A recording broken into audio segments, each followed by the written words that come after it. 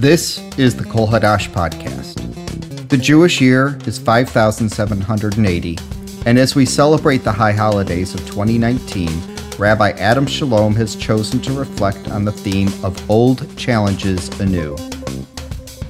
The next several episodes of the podcast will feature excerpts from our high holidays, of scripture or literature with a reflection, or the rabbi's sermon. This is part 1, a reading from the Torah. Have Jews ever gotten along?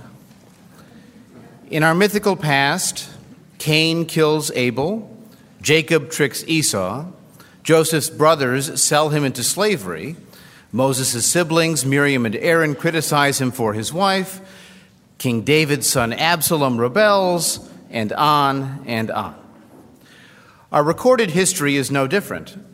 Conflicts over religious belief and practice, rivalries for political or priestly power, divisions among rabbinic authorities. Even the Talmud, the preeminent collection of Jewish law, often disagrees with itself on what to do and why do it. Our Rosh Hashanah morning's reading from Jewish literature comes from the Babylonian Talmud, Tractate Bava Kama, page 82b. It describes a civil war between different factions of the Maccabean kings, the Hasmonean dynasty. Last night we heard of a battle between brothers, and here a band of brothers that was forged in battle is fighting within itself for power. Only a few decades after fighting off the Syrian Greeks to reestablish Jewish worship at the Jerusalem temple, here is what happened. When members of the house of the Hasmonean dynasty were at war with each other, Hyrcanos, one of the parties to this war, was inside the besieged Jerusalem, while his brother Aristobulus, the other contender to the throne, was on the outside.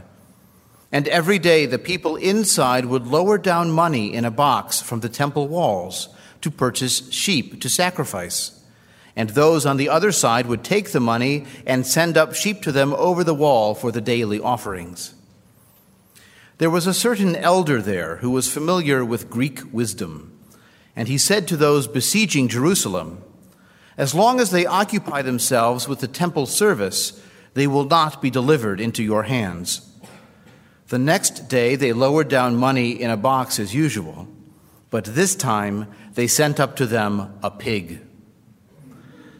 When the pig reached the midpoint of the temple wall, it stuck its hooves into the wall, and the land of Israel shook over an area of 400 leagues by 400 leagues. At that time the sages said, "Cursed be the man who raises pigs, and cursed be the man who teaches his son Greek wisdom." Which side would you have been on? Jewish tradition or Greek wisdom? I will not ask you to choose between the temple and bacon. A humanistic Jewish community strives to learn from both philosophy and heritage, both Athens and Jerusalem. In this story, we also see that conflict and unity are always in tension, be it political or personal. In the midst of civil war, for a while, the factions continue to cooperate, to continue their venerable tradition of offering the sacrifices. Can we do the same in our days, in our way? Can we stay somewhat united despite our disagreements? Or will our arguments hopelessly divide us in ways that can never be mended?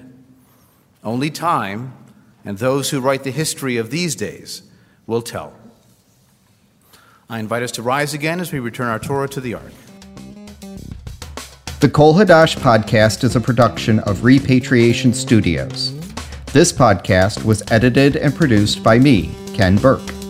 Thanks for listening.